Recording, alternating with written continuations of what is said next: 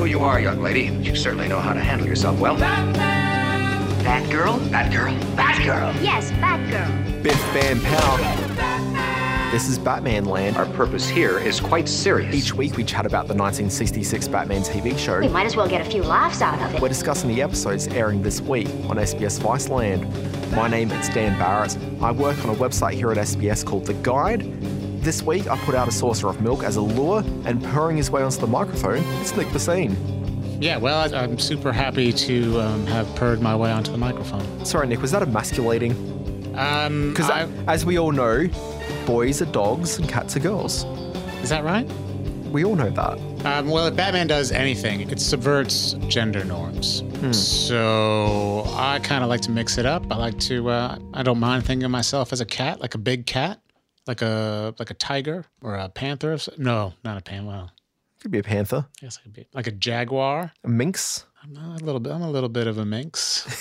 Or lioness. Yeah. Or lion. It's getting all very confusing now. Is lioness still an accepted term? Is it? I feel it should just be lion. Yeah, they're all lions. Yeah. Well, is actress an accepted term? I don't feel comfortable with actress as a term, but as we're both entertainment content creators, writers, some people would call them, experts. Gurus. Yeah, masters in the field. Influencers. You have to talk about like the awards, and they still refer to them as the actor and actress for the various breakdown. Yeah, but some people refer to themselves as just actors. Yeah. Some ladies. The ladies, they're just actors. Well, I usually refer to a lady actor as an actor. Yeah, it's just an actor. Yeah. Just because it's a lady doesn't mean you have to add S. a little S on there. It's weird, but yeah, I mean, it just seems like crazy old-fashioned language. Yeah. Yeah, so let's make a stand here on Batman Land. Lions, they're just lions. Yeah, let the lions just be lions. Mm. That should be the tagline for this podcast. Yeah, anyway, let's maybe move on to less important news and discuss these 2 episodes of Batman that we're here to chat about. Oh, there's nothing more important than these episodes of Batman. Oh, look, tell me about it. They run together so seamlessly as well. Oh, do they ever? We have 2 very interesting episodes here. We've got the first one, The Og Couple, which aired on December the 21st, 1967. Yeah, I don't get it. Why Og? Well, because the egg is the egg of Og. Oh, that they want to steal. Yeah, that's not the egg of Og. confusing. Yeah. Yeah. So anyway, it's called The Og Couple. Now, because we're here in 2018, you may be thinking, where does this fit into the Odd Couple chronology? Yeah, when was obviously The Odd it's a Couple? play on The Odd Couple. So this was a Broadway play that was very popular at the time, written by one Paul Simon. Neil Simon. Neil Simon. I always do that. Paul Simon wrote a different play. Yeah. I saw Paul Simon live once, didn't play You Can Call Me Al. Very upsetting. Oh, my God. Got all the other classics, though. Did he so play it's all the fine. Simon and Garfunkel stuff? Yeah, well, he was performing with Art Garfunkel. Were you actually watching Simon and Garfunkel? Yeah, it was Simon and Garfunkel. Oh, all right. Yeah. They weren't doing 2 separate shows on the same event. Yeah, right. Although based on their relationship, I would love to have seen that. Sounds like an amazing concert. I would love to have seen that. it was fantastic, except they didn't play You Can Call Me Al. I don't care about Paul Simon's solo work. What do you That's think crazy. about that? No, wait. Think about this. What would you rather, Paul Simon's solo work or Art Garfunkel's solo work? Oh, well. Because let me tell you, having been at that show, when they stopped the Simon and Garfunkel period of the show and then each took 15 minutes to play some of their own solo work, I know which artist I'd prefer to hear more from. Yeah, sure. Well, Paul Simon's got the hits. I have no idea what. Oh, Bridge Over Troubled Water? Or is that That was a both of them? Simon and Garfunkel track. I mean, sung by Art Garfunkel. I don't know what Art Garfunkel sings by himself. Have you ever said Art Garfunkel more times in a single setting? It's hard to say. Hard to say. Look, it's rough. Anyway, it was a very popular stage play at the time, written by one Neil Simon. Yes. Not Paul Simon, as Not discussed. Paul Simon, as discussed. Written by Neil Simon. It was followed up by the movie, starring one Walter Matthau and Jack Lemmon. They were in the... Oh, maybe they weren't in the play. I'm not too sure if they were in the play, but they started in the movie, obviously, and that came out in 1968. So we're in that magical time period of life where it's just a stage show. Oh, okay. Yeah. And then the TV series kicked off soon after that with Jack Klugman and Tony Randall. Tony Randall. Have you watched the movie and the show? I've seen, I think, maybe the first half hour of the movie. I don't know why I haven't seen all of it. It was good. I don't know why they finished it. It's a very good movie. And I've seen, obviously, scattered episodes of The Odd Couple show. I'm almost comfortable going out there and saying the Odd Couple TV show may be the best TV theme of all time. I really like it. Can you hum a few bars? No, I'm not doing that. Oh, yes. Okay. You got it? Okay. Yeah, now I got it. Yeah. Very good. Well done. It's a good theme. Yeah.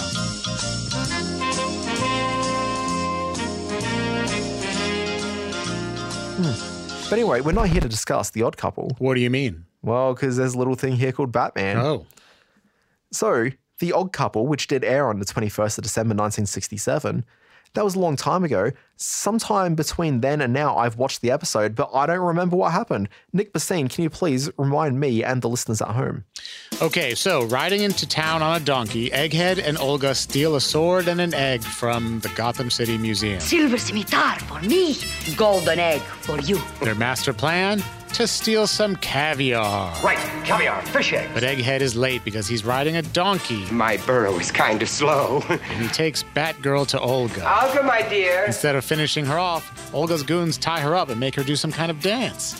Batman and Robin save her for a change. You must turn me into a human order. Batman says a bunch of sexist stuff, and Egghead and Olga are arrested off screen.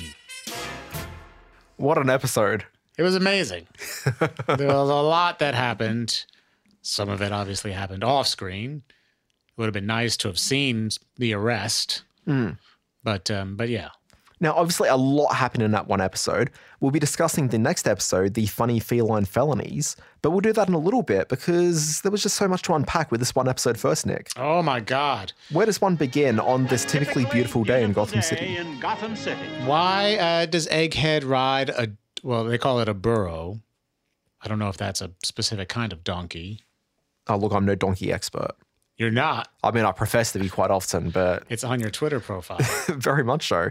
Why does he ride a donkey? Can you explain that to me? Look- You're a comic books expert. Oh, well, I mean, as we all know, the Egghead from the comic books. No, he's a character for the TV show. This has got nothing to do with the comics. He's not a character from the... I think he may have been incorporated into the comics at occasional points after the series, but he was created for the series. Right, okay. Yeah, it's mostly an excuse for Vincent Price to do a whole bunch of egg puns.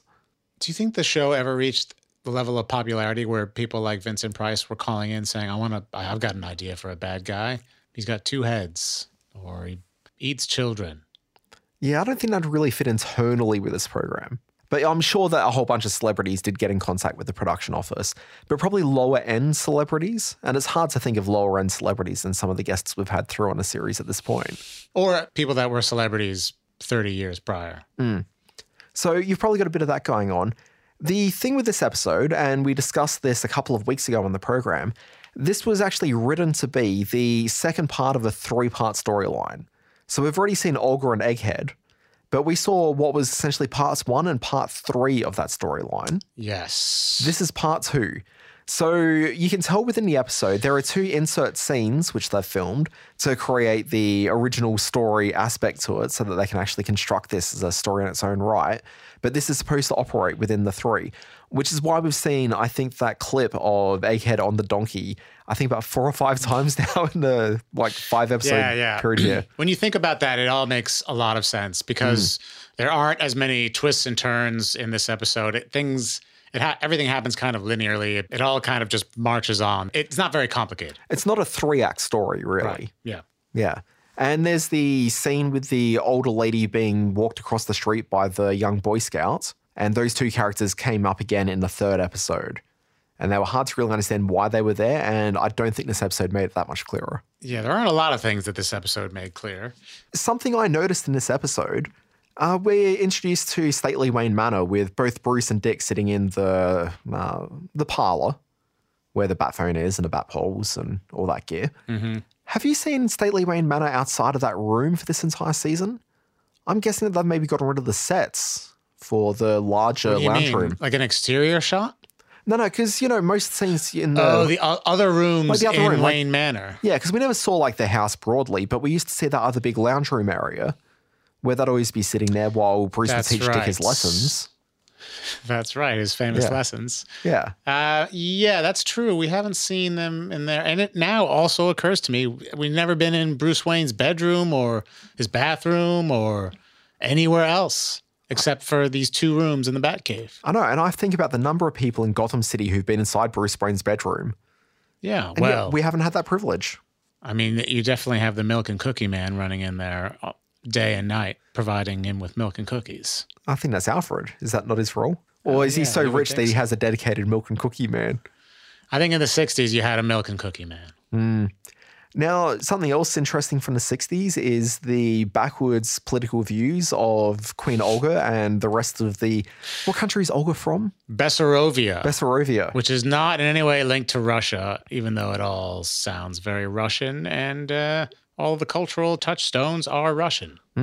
But we learn here that Olga won't marry Egghead without a dowry. Yeah, that's very old school.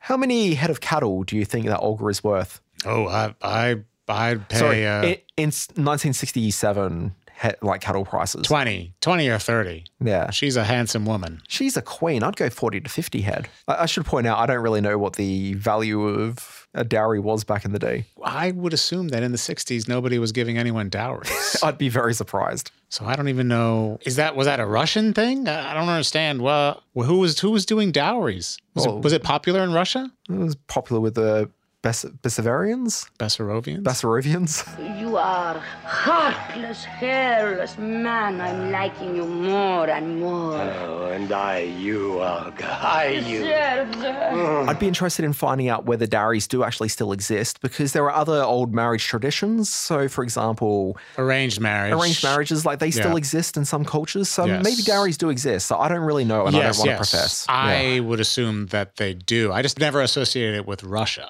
Yeah, I mean, from my worldview, it just seems so old-fashioned that I wouldn't expect them to still be around. But, if people know better, do let us know. Well, arranged marriage definitely still exists. So I don't know. Yeah, I would It must assume happen so. somewhere, I guess. But yeah. Sure. Whenever these episodes kick off, especially when it's a villain who's been on several times, it's very suspicious how they are committing crimes again. But it's never any kind of breakout or there's no violence ever involved. And in this case, Egghead got out on a legal technicality. And Olga was not wanted by her own country. And so she's back doing crimes. You mean again? They're back? That's incredible. I just found it strange. There was a moment in the episode that I genuinely really, really enjoyed, which was Batgirl when she was facing off against the Cossacks and they're attacking her with the swords and she's dancing around them. Uh-huh. And so Yvonne Craig, of whom is a dancer, that was obviously That's tapping right. into that to a certain degree. She's good dancer, Egghead. She's dancing to her grave. I kind of thought that was sort of interesting, and we haven't really seen that level of actual physical activity in a fight scene before. Usually there's the kapows and the biffs and the bams, not so much anymore, but that does take place. But you don't really see them actively really doing stuff. But that was a really energetic performance. Did you like how realistic it was? Oh, look, I mean, I've never seen swords looking more realistic. But I was watching that scene and the entire sequence with Batgirl breaking into that lair and, getting involved in it. And it struck me that at this point in the series, I'd actually be quite comfortable if this was just the Batgirl TV show and you Yes. built up a world around her. I would be there for that program.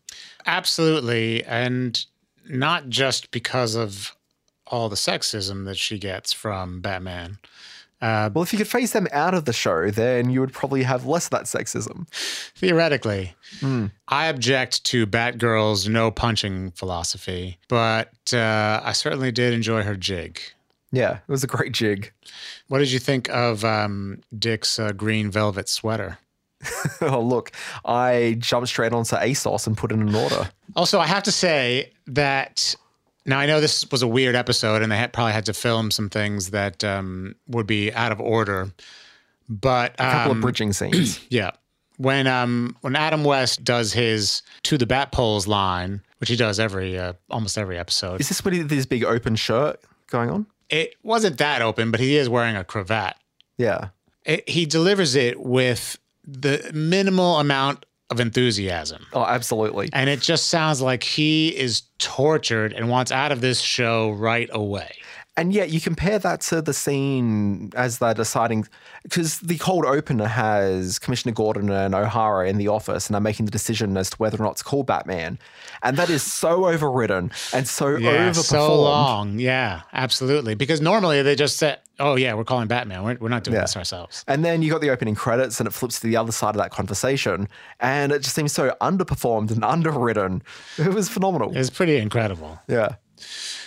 I was going to try to do my impression of his To the Bat Poles. It's kind of a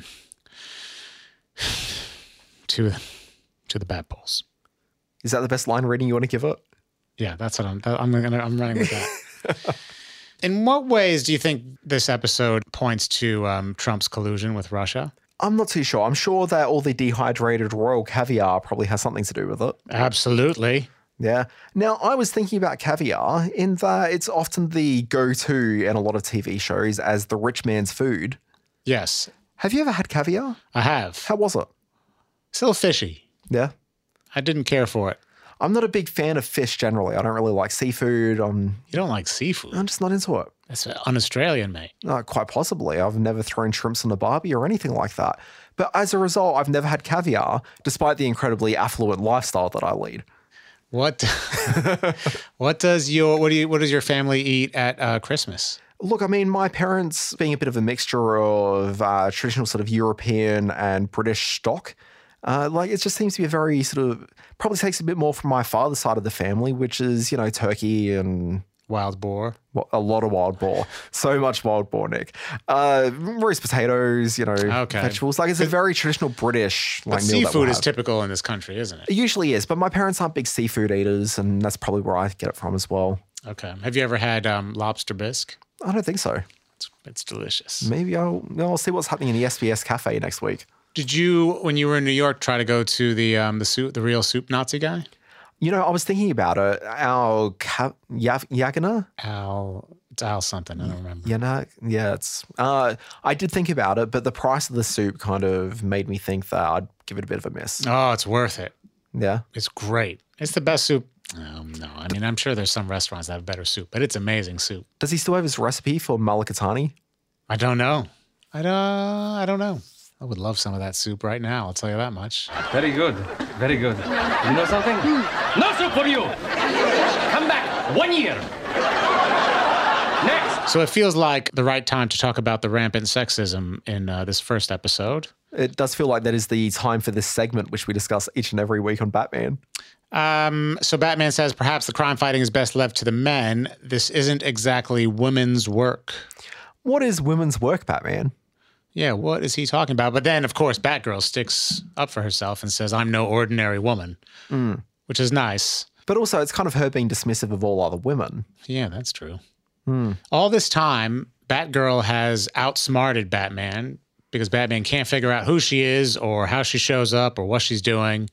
I'm pretty sure the Batgirl theme song very much says this exact thing. Yeah, yeah, exactly. And so now when he makes a little barb like that, I think he's a little jealous or something. What's going on? Yeah, there's definitely something going on. Maybe he's just jealous of the obvious relationship that Batgirl has with Commissioner Gordon. How do you think Adam West felt about the appearance of Batgirl? Look, I don't know. And I'm sure he probably discusses that in the autobiography that he's written. West is best. West is best. Apparently he's got an autobiography. Now, I'd be interested to know about that. So as we've discussed on the show, we do know that he went to bat for Madge Blake, who played Aunt Harriet in the show, with the producers, because they were looking at phasing her out much earlier in. And so he went in there saying, she's an important person, because apparently he really enjoyed her company. And but the power dynamic there is very radically different. Yeah. So, whereas he's first on call. She's much further down the call sheet. Yeah. Yeah. Whereas Batgirl, essentially, my assumption would be that Adam West probably didn't have a huge problem with it. But I would have to assume that Burt Ward playing Robin, he would no doubt feel very threatened by the arrival of Von Craig on the show. How much do you know about Batgirl in the comics? Look, a reasonable amount. I've always just taken it as a given that, oh yeah, sure, there's Batman and a bunch of people around him. Just add Bat to the beginning of their superhero names. But it's a little weird. Yeah. So there's already Batman. Why do you have to be Batgirl? Come up with your own name. Well, I mean, Batgirl isn't the first sort of Bat offsider as well. You had Batwoman quite a few years earlier. Yes. which is a topical issue this week. That's right. She's got her own show coming up on the CW. Yeah, C-dubs. so they had this character called Kathy Kane, who was I think she was a socialite back in the day. And so she was brought in as the love interest for the Batman comic book character. And she'd also dress up as Batwoman. Now, they ended up phasing her out after just a couple of appearances. I don't think she was ever used that much. And then in the 60s, just before she got introduced into the show, they brought Batgirl into the comic books. And so she was the daughter of Commissioner Gordon and pretty much the exact character we see here on TV. Okay. So she came in like literally, I think, a year before she actually got introduced into the TV show. So they could, if Batgirl hadn't happened, they could have been using Batwoman. Look, it's entirely possible. So the only reason why Batgirl came into the show is apparently William Dozier, the producer of the series, was stopping by the DC Comics office and saw the artwork up on the wall and thought, this is something we can do to rejuvenate our show. And so then they started mentioning her throughout the second season and introduced her into the third. So Batgirl came into it. But recently, and when I say recently, I think it was about 2005, in the comics they brought Batwoman back. So Batwoman, instead of being Kathy Kane, she became Kate Kane, and she was part of the, the upper set of Gotham. She in one citizens. of the Birds of Prey? Look, I'm sure she probably got introduced in some of the Birds of Prey comics at some point. But you might be getting confused maybe with like Black Canary, who was a character. That's right. Yeah. Well, in the picture I saw of her, she's got in Birds of Prey as well, Batgirl, Barbara Gordon is a regular all right, fixture. that's what I'm thinking of. Yeah. But why does she have a white face?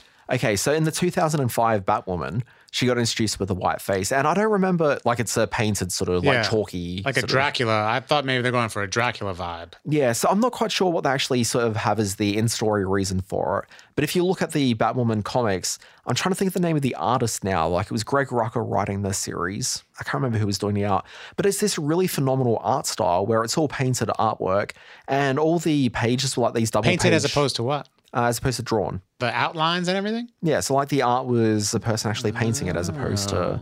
Yeah, so it's different textures and looks quite different to any other comic. Right. And a lot of the pages are like double page spreads and there's like interesting sort of borders to each page. It's like this real interesting visual style in the comics that really pop.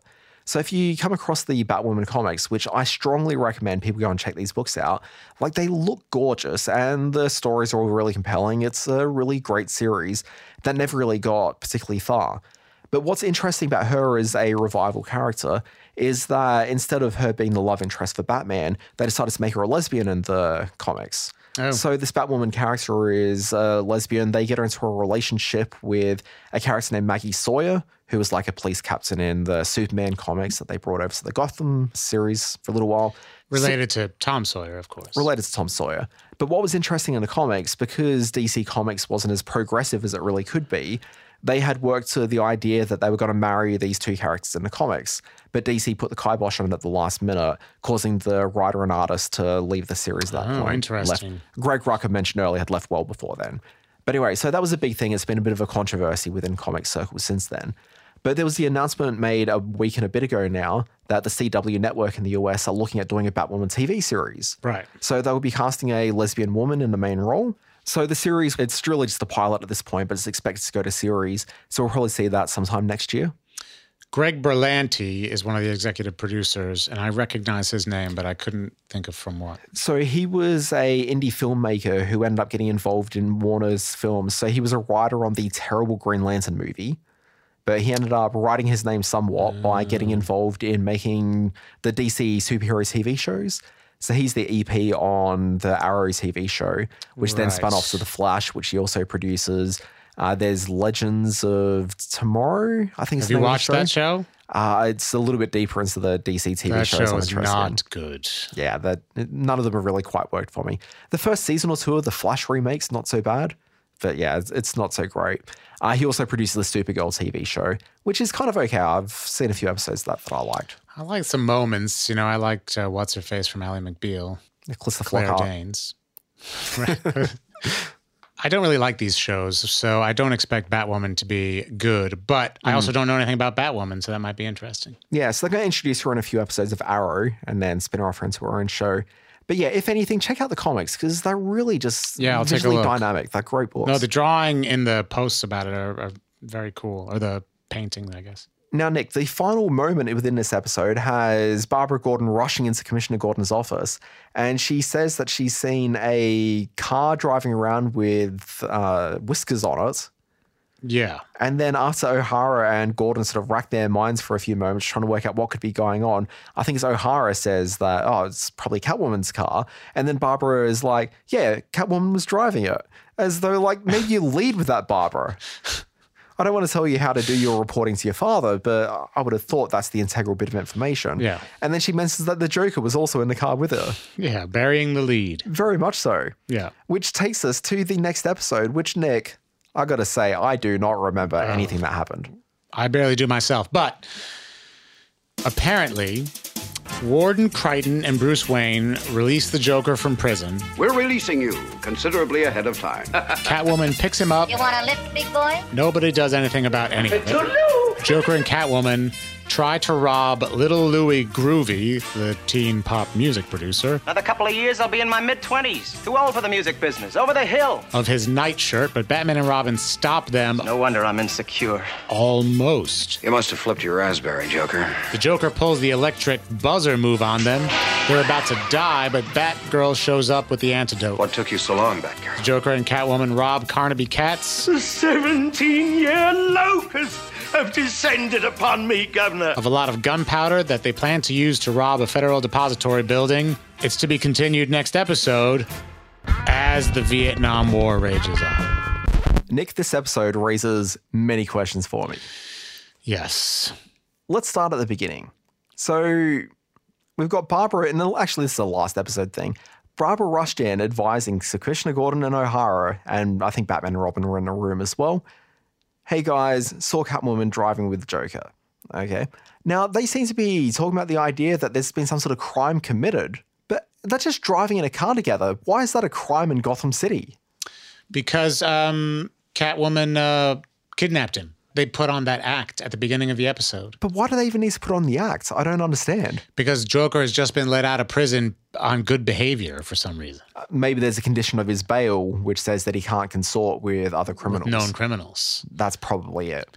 I don't I'd like to retract my criticism of this Batman episode. I think that story sounds out quite nicely. So you have no problem with them releasing the Joker, the most murderous of Gotham's criminals? That's not what I'm saying, Nick. I'm saying I don't have a problem with him getting into the car with Catwoman as based in the story. I wish they would devote an episode to the revolving door prison system. Well, this episode addresses it for the first time ever with Warden Crichton with Bruce Wayne, who is the chairman of the parole board. It's a new set, right? Have we seen? No, we've been in his office before. I think it's a different set every time. It brought me back to Shawshank Redemption. So emotive. From the movie? No, the actual redemption. Oh, so when you were Shawshanked? Yeah. Yeah. We find out in this scene that the Joker's being released because he's been on his best behavior for several months. Several months. He's murdered people.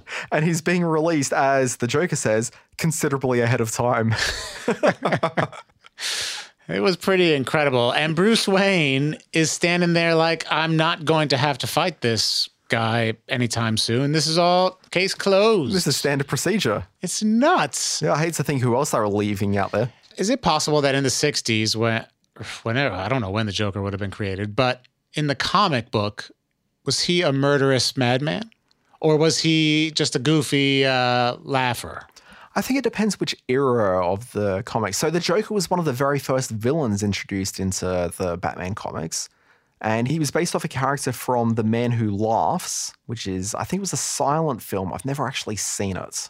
Yeah, this sounds familiar. What I'm asking is, they've obviously heavily sanitized it for this children's show, but it's totally denying the reality of who these criminals are. I mean, they do horrible things. Well, look, essentially, this really just lends itself to my theory that I had very early on in this Batman TV series, which is that Batman and Robin aren't actually really stopping any crimes or doing anything.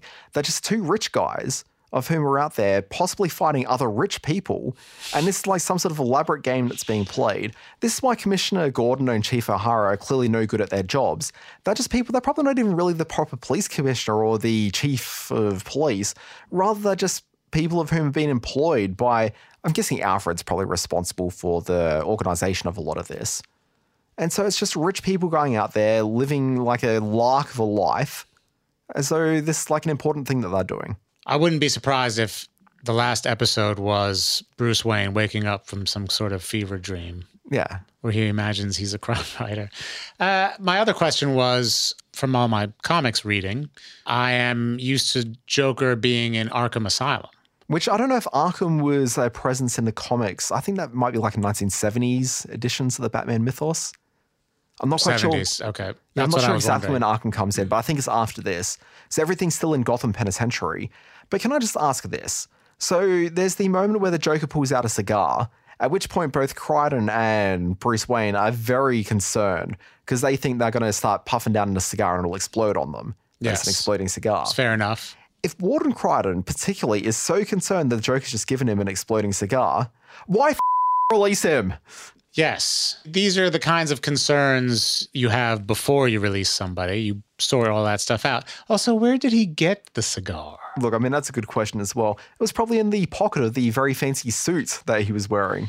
I did like that the Joker explained how he needed to get used to civilian clothes again. Yes. Also, when Joker offers Bruce Wayne the cigar, Wayne says, "I never used tobacco in any form." How many forms of tobacco are there? Well, you can roll tobacco, you can smoke it in a cigarette, you can have it in a cigar. Pipe? Already that's 4. Make a hat? I've never really heard of people sort of A vest? puffing back a vest of tobacco. Would he not wear a tobacco vest? That's crazy. You don't make a vest out of tobacco. I mean, maybe gorilla chest, but not tobacco. Hey, when they get down into the car and Catwoman pulls the gun on him to get into the vehicle, did you notice the cat that was in there? Yeah, that cat. I mean, it looks like the car in Dumb and Dumber. Well, apparently that car had been used in a number of programs before it was featured in the Batman TV show. Was it in That Darn Cat? It was not in That Darn Cat. I don't believe that it was actually cat-themed prior to its inclusion in the series. But you can find it in an episode of Bewitched. Okay. Wait, as a cat or no? No, the car. Oh, the car without its cat clothes. Without its cat clothes. Okay. So the car was in an episode of Bewitched and also was featured in the Star Trek episode Bread and Circuses. And the car was referred to then as the Jupiter 8. Okay. But getting back to the cat. Because I don't think we've actually seen a cat with Catwoman before. Oh, an actual cat. Like an actual cat. I don't remember seeing it. Something seemed a little bit strange about it to me. Maybe. But anyway, that cat, the actual actor playing the cat. Yeah, the cat. Yeah. Right. In real life, its name was Orangey. Orangey the cat. And this was not the only TV role that Orangey had. No. It had 17 credits. Whoa. Including a Mission Impossible episode. Whoa. 3 different Beverly Hillbillies episodes. What? Where it maintained the character of Rusty the cat. Wow. Just interestingly, it was also in Breakfast at Tiffany's. And the cat in Breakfast at the main cat. That's a famous cat. Possibly. I've never seen Breakfast at Tiffany's. Oh, my God. I've seen clips of the classic Mickey Rooney performance. Oh, yeah. It's a classic performance. It was wonderful. Holds up. It really does hold up. There's Holds not up a better single than person. anything else in that movie. Yeah, no one has anything negative to say about that performance. No, never comes up. But yeah, that cat, it's still alive today, and it's a real estate agent in California. Oh, really? Has it written an autobiography about how its father sang songs to him? Maintains an active blog. I don't know about any book publishing. We should get him on the show. We should. I'll put in some calls. I have another possibly pointless question. There's no pointless questions. This is Batman Land. I know it's a kid's show, theoretically, although there's lots of lines of dialogue and moments that make it feel like it's a creepy midnight movie of some kind. I mean, quite literally when Batman says in this episode, we'll bat creep to the window. Yeah, that's not for kids. That cat, if you're trying to think up a car for Catwoman, well, wouldn't it be black, first of all? She wears a black outfit. Wouldn't it be a little bit more cool and scary? Why is it a big, goofy, green cat car? Yeah, I just don't get it. Like, that's an opportunity to create something kind of cool. Something and they went with some... You can say, that you can sell, like the Batmobile. Yeah. Huge seller. Although, like, merchandise wasn't really a big thing back in the day. So, like, they certainly sold some of it. But if you think to the Star Wars movie... when George Lucas was trying to get all the like financing happening behind that, they weren't going to go ahead with it. And he said, hey, look, you know what? I'm not going to take any money from this movie so you can have my share. I'm just going to take some of the profits in the merchandise. And then obviously Star Wars became the massive thing. And from that point in, That's when a That's lot of pretty merchandise bold, really right? took Because off. what was merchandise before then? Well, like merchandise existed, but it wasn't like a huge moneymaker. I know that when I was a kid and watching this show, I had a little like a Hot Wheels Batmobile. So they were either making it then or I don't know what was going on. Yeah, I mean, they certainly existed. So, I mean, like Planet of the Apes, for example, you get like the ape toys.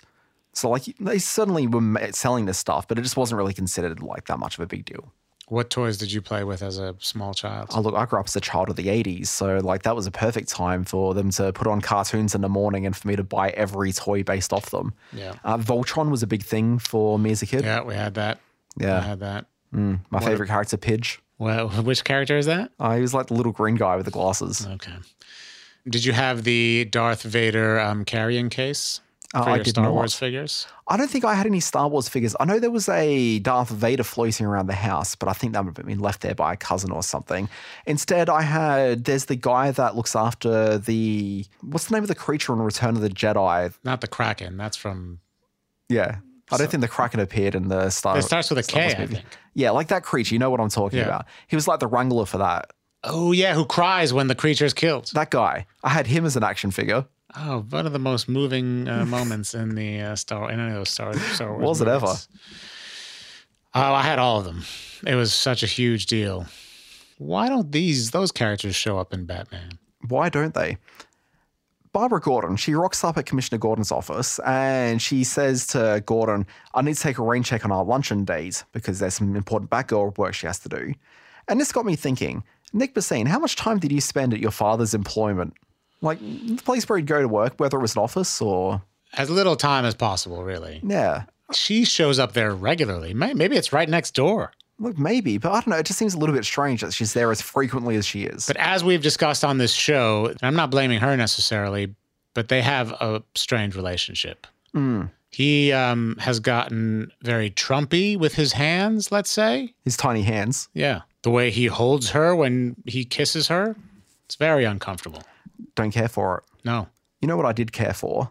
The amazing hotel across the road from Commissioner Gordon's office. Oh, yeah, that was police great. headquarters. The Sleazy Hotel. And that was the brand name of the hotel. Yes, that was a curious choice. Yeah. So they refer to it as Catwoman being based at the Sleazy Hotel, a sleazy hotel across the road from police headquarters. So it's basically a hotel that lives up to the brand name. It just feels like a mistake. You're going to chase away a lot of clientele with that kind of name. Yeah, like why not go for like a Best Western or something? Like surely that's a better name for your hotel. Yeah.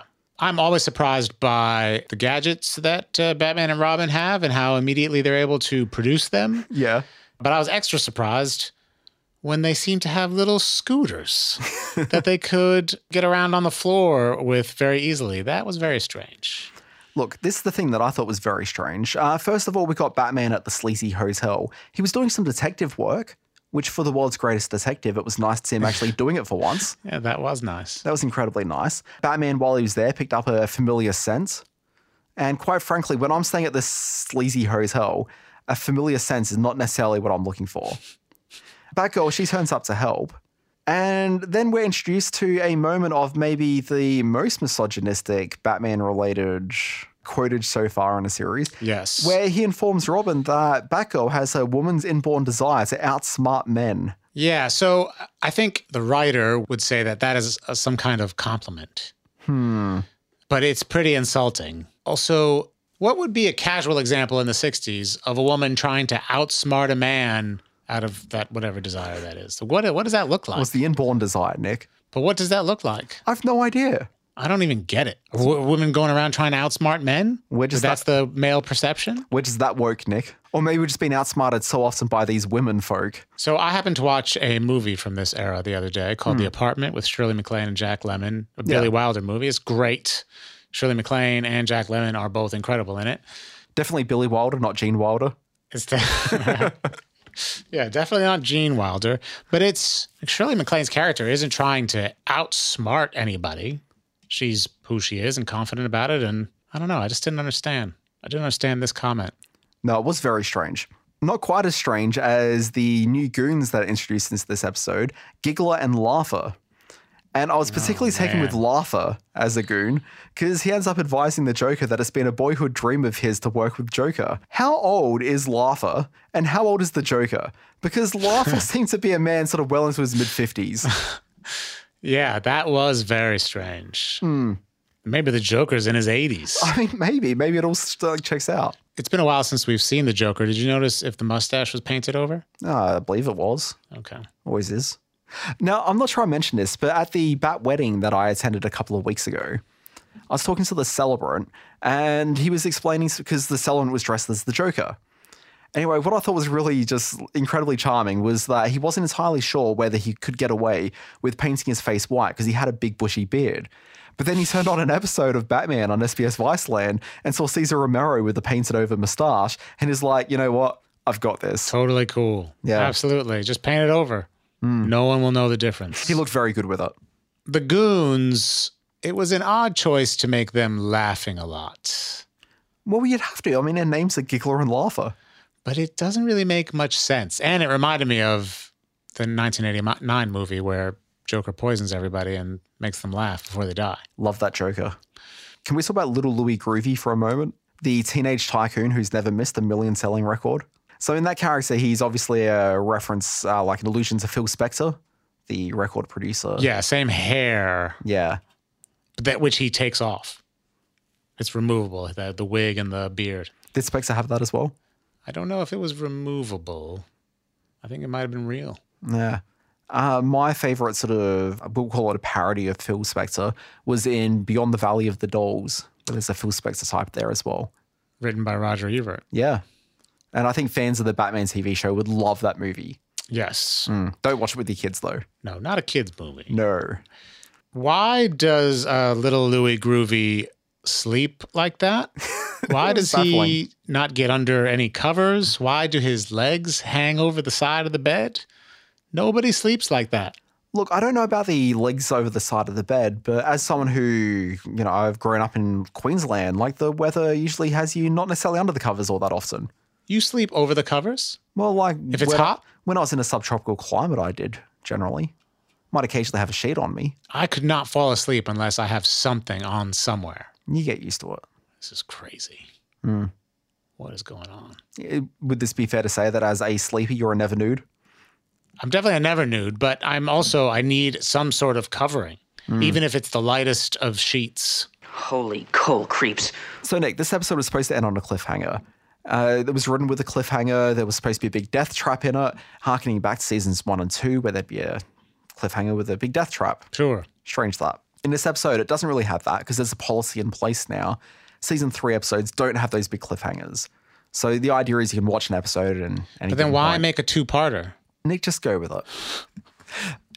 Anyway, it was written to have that death trap. So they get rid of the death trap when they end up filming the episode and instead just ends with the Joker and everyone outside of the building waiting for Batman and Robin to come out. Apparently in the next episode, they make some reference to the death trap and Batman and Robin getting out of it. So stay tuned next week as we discuss that. Should be incredible. It'll be massive.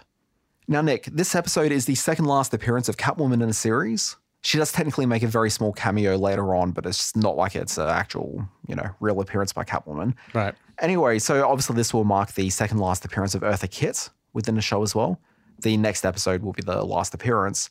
Anyway, I was reading up about Eartha Kitt, and apparently in 1968, she made a couple of anti-war remarks when she was at a White House visit. So she mentioned in front of Lady Bird Johnson, the First Lady, Yep. and subsequently was blacklisted with a big media campaign against her. And so she ended up stopping making media appearances and things. I think this is her appearance in Batman is actually her final appearance in an American production for a decade. Yeah, I remember seeing that as well. She said something about how no wonder kids are out there marching. You're sending them off to die or whatever. Yeah. Something like that. Yeah. Yeah. So she ended up coming back to the US, welcomed back by Jimmy Carter in 1977. Welcome back, Carter. Yeah. That's why they called him that. I believe that's where the show got its title from. What? I don't know. Yeah. I bought that for a second. That's great. And the cat is now selling real estate in California. That's right. Nick Bassine, we're coming to the end of another Batman Land, but we can't leave without some lessons learned. What did you take away from this week's glorious two-parter? Well, I learned a couple of things. I learned that foreworded is forearmed. I have no idea what that means, but it sounds wise. And then the bigger thing that I learned is that there are pockets of Mongols scattered throughout Asia. Still scattered throughout Asia. Apparently. Yeah. I mean, I was very scared to find this out. Oh, I was pleased. Well, I saw that movie Mongol, and it seemed like they weren't treating each other very nicely. Have you ever been to a Mongolian barbecue? I have. It was delicious. Yeah, it's great. That's what I'm looking forward to. Yeah. Nick, I took away a very important lesson this week. I learned it doesn't matter how you dress up a hotel, how you brand it. A sleazy hotel can still look like a comfortable place to put your head down at the end of a long day. Damn right. Nick Bassine, we're at the end of another Batman Land. These things go by quicker and quicker. Yeah. Now, obviously, we've got some time-honored traditions where I'm like, hey, Nick, where do we find you on social media? And you give some sort of witty Twitter handle before you correct yourself and give your real one. So, Nick Bassine, where can people find you? I am at thisisnotwomanswork.org_biz. Or you can find me at Nick Bassine. People can find me at the Dan Barrett. If you're enjoying Batman Land, leave the hashtag Batman Land, like so many of you do. Helps other people find the show. Leave reviews. Helps people discover the show and, listen to it themselves. Is that how the internet works? Yeah, I think so. Okay, we'll go with that. As far as I know. Nick Bassine, I'm looking forward to next week. We're going to discuss the second part of this Catwoman story. We're going to farewell Catwoman from the show. We're going to farewell Eartha Kitt from the series. Okay? We're also going to introduce a new year, 1968, because we've now seen all the episodes that went to air in 1967. We are on the downhill march. Wait, so the next episodes are in the beginning of 1968. Oh, wow. It's a new year. Happy New Year. Well, it's not yet. Oh, all right. Yeah. The Funny Feline Felonies out on the 28th of December 1967. So I guess we're in that sort of post-Christmas, post-turkey coma malaise. Is it turkey at Christmas? Well, I feel like it might be a ham. We have turkey in my household at Christmas. Well, I have turkey almost every night of the week. So you're living life properly. Anyway, folks, this is the end of another Batman Land. We'll be back next year with our New Year's resolutions. Or next week. Let's just come back next week. We'll do it then. This has been Batman Land. We'll see you next week. Same Batman Land time, same Batman Land station.